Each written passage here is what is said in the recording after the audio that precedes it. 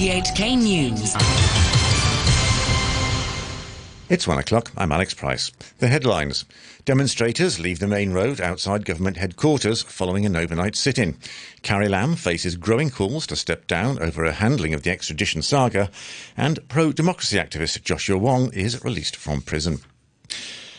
Anti-extradition protesters have voluntarily withdrawn from Harcourt Road, with police staying on the sidelines in stark contrast to the violent scenes on Wednesday that left dozens injured.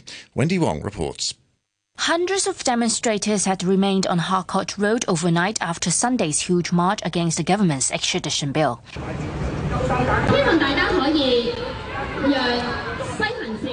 About 7 a.m, a group of 200 police officers slowly walked down the road, stopped in front of the protesters and appealed to them to leave the area. Police negotiators said they were just inviting them to leave the occupied roads ahead of the morning rush hour, but they could continue the protest in areas not blocking traffic. But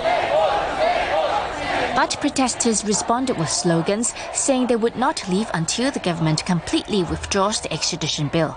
After 45 minutes of failed negotiations, police left with the road still occupied. A few hours later, protesters started discussing among themselves whether they should leave. Some were worried they might lose public support if they blocked the roads for too long, but others insisted they should stay. Pro-democracy lawmaker Au Nok Hin came and encouraged protesters to leave. We can see that many of the police didn't force their action to try to clean up the Harcourt Road. That we have the query that whether they are trying to have the opinion battle, so that many of the protesters decide to retreat in order to show that we are not trying to affect the transportation, so that we want our opinion in the majority, so that the pressure still on Carrie Lam. Protesters finally cleared the barricades they set up on Harcourt Road and removed the rubbish. Many relocated to nearby Tamar Park and the protest area outside Lechco, where they continued to discuss the next step. Kingsway is a 20-year-old student. We are waiting for more people to come in, which is having enough rest and get enough strength to do what we're going to do next. We are considering maybe we are not going to retake the role, but it's still waiting for more people to come. Then the decision will depends on how many people we got. Led by police, traffic started flowing through Harcourt Road again at 11 a.m. Pan-Democrat legislator Charles Mock says the chief executive, Carrie Lam, has lost any remaining credibility to rule.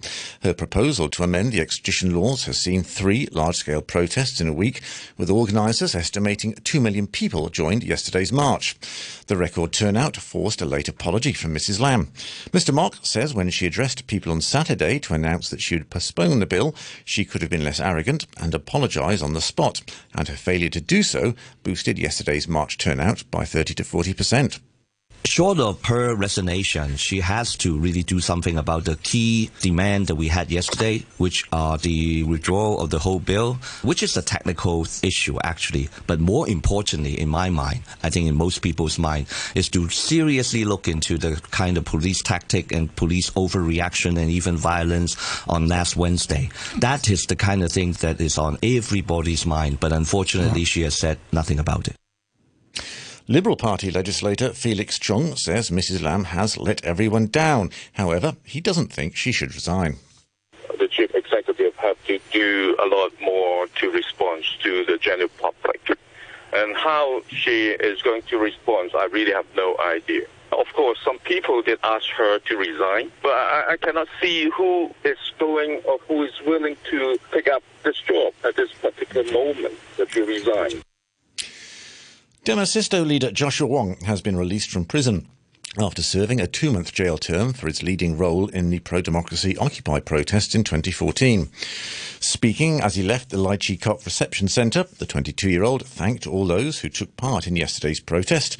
He said the government must revoke the classification of last Wednesday's clashes as a riot, and Carrie Lam must step down and scrap the contentious bill. He also hoped people will continue their fight for democracy. I have no hope towards the government, but I have hope towards people. And we just realized how Hong Kong people, in the critical moment, they will try their best to join our fight, as we know that more than 20 activists are still locked up in prison. I'm lucky that today served all the jail sentence. I hope in the future no more political prisoners will exist in Hong Kong. The Consumer Council is urging people to cut down on fatty baked foods after it found high amounts of trans fats in some popular products. The watchdog worked with the Centre for Food Safety in testing 75 samples, including biscuits, chicken pies and cakes from restaurants, takeaways and bakeries late last year. They found 1 in 4 products contained industrially produced trans fats, exceeding limits in Denmark, one of the few countries to have statutory standards for trans fats. Dr. Henry Ng from the Centre for Food Safety says that consuming too much trans fat can increase the risk of developing heart disease. Trans fat, no matter they are industrially produced or naturally occurring, they can increase the bad cholesterol level. This bad cholesterol level can block the blood vessels. There is a more increased risk of the blood vessels being blocked. So there is increased risk of the cardiovascular disease like the heart disease, coronary heart disease, and other blood vessels diseases. For example, strokes can also occur. In overseas news, 5 candidates hoping to take over from Theresa May as the leader of Britain's governing Conservative Party and as Prime Minister have taken part in their first televised debate. The frontrunner, Boris Johnson, didn't appear. The discussion was dominated by Britain's planned departure from the European Union. The sharpest exchanges were on the option of suspending Parliament to prevent it blocking a no deal. The current Home Secretary, Sajid Javid, said this was unacceptable. You don't deliver on democracy by trashing democracy. You know, we're not selecting a dictator of our country. We're selecting a prime minister of one of the proudest parliamentary democracies in the world. I think to suggest that you would suspend Parliament and put an end to our sovereign democracy just to suit some goal that hasn't really to implement democracy is just not right, and we can't do that. Another contender, Rory Stewart, who has said he wouldn't serve in a Boris Johnson government, defended his pledge to rule out leaving without a deal.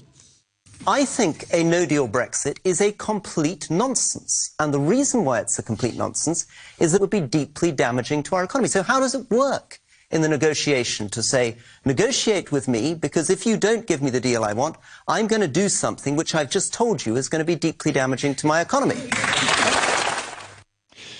The head of Ethiopian Airlines has criticised a US congressman for saying that pilot error played a part in the crash which killed 157 people near Addis Ababa in March.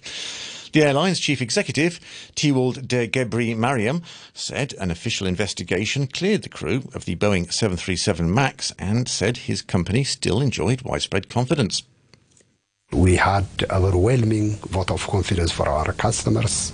Our customers knew that Ethiopian Airlines is world-class safety standard, so it was very overwhelming to receive the strong vote of confidence from all of our customers from Africa, Europe, Middle East, and that also gave us a very strong confidence to continue with our business.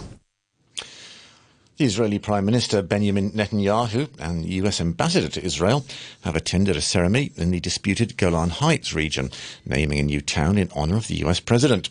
They unveiled a sign at the entrance of the as-yet-to-be-built community of Ramat Trump, or Trump Heights. The United States military says Iranian forces tried to shoot down one of their drones during the attack on 2 oil tankers in the Gulf of Oman last week. The US Central Command said an Iranian missile was fired at the Reaper drone when it arrived on the scene, but missed. Iran has denied US accusations that it was responsible for the attack on the 2 tankers. The US Secretary of State, Mike Pompeo, insisted Washington has the right to defend itself. We always have the authorization to defend American interests. Remember, they now have attacked U.S. aircraft. On June 6th, there was a missile fired from Yemen that we assess had Iranian assistance that took down an MQ-9 aircraft. These are attacks on fundamental international norms and now on American interests, and we always have the right to defend our country.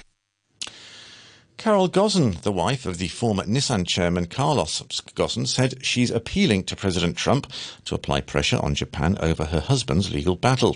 Mr. Ghosn was arrested in Tokyo in November and has been charged with financial crimes relating to his time in charge of the Nissan-Renault alliance. The world leaders are going to be meeting at the G20 at the end of the month. I'd like President Trump to speak to Prime Minister Abe about fair conditions, fair trial conditions, and to let me speak to my husband, and also to respect this presumption of innocence until proven guilty. And the group of 20 major economies have signed a commitment to reduce plastic waste.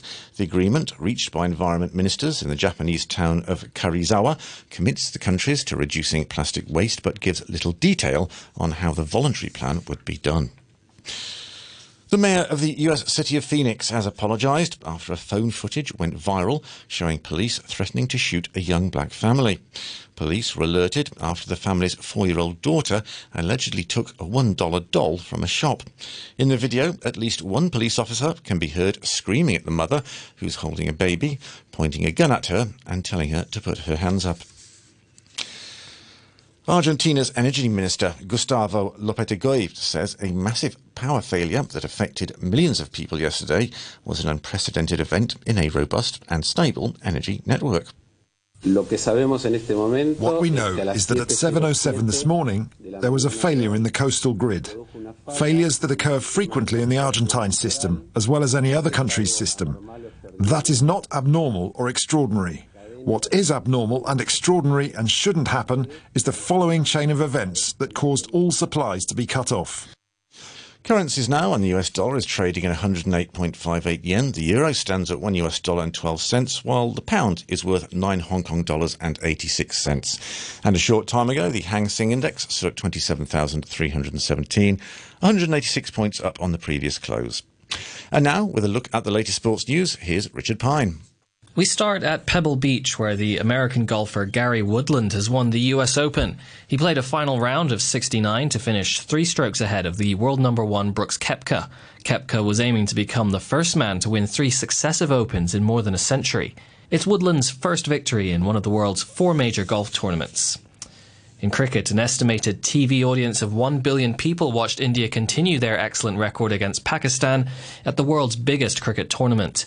They've beaten their fierce rivals by 89 runs at Old Trafford. Pakistan were set the target of 337, but collapsed to 166 for 6 before a rain delay saw their target revised to another 136 runs from 30 balls, a near impossible task. India had previously posted an impressive 336 for 5, with Rohit Sharma's fine 140 and 77 from Virat Kohli. India's KL Rahul opened the batting and made 57. I've had to wait on the sidelines for a long time to get my opportunity to bat in the top order. Yeah, obviously, the talk obviously in the meetings was that we need to play out the first few overs from Amir and Hassan or whoever starts the bowling.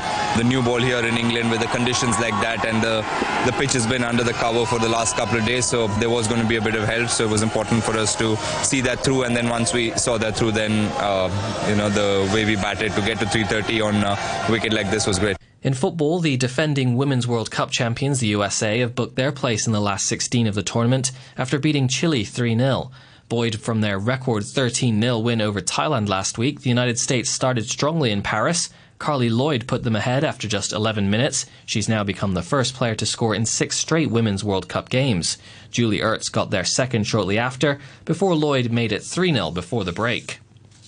Sweden are also through to the last 16 after a 5-1 win over Thailand, who scored their first ever World Cup goal. Thailand striker Miranda Nild said their solitary goal was important for pride after that record thrashing by the United States in their opener. I think that's kind of just like our main goal. I think that we can get on the scoreboard will be great. We got on it 4 years ago, so I think it's good to at least match pace from the last one. I think we definitely were more organized this round, and I think that's the reason why we were able to get a goal in the last few minutes, yeah. At the Copa America, Uruguay cruised to a comfortable 4-0 win over 10-man Ecuador in Belo Horizonte. There were goals for Uruguay's fearsome strike force of Edinson Cavani and Luis Suarez. Nicolas Ladieros opened the scoring, while an own goal from Arturo Mina finished things off. Ecuador had Jose Quintero sent off in the 24th minute for elbowing Ladero. And earlier, Paraguay drew 2-2 with Qatar. Oscar Cardoza opened the scoring for Paraguay from the spot after just 4 minutes, before Derlis Gonzalez doubled the lead just before the hour mark. But the Asian champions fought back. Almoez Ali scored their first on 68 before Boloam Kuki equalised 13 minutes from time. And that's your look at sport. Thanks to Richard Pine there. And that's the latest news from RTHK.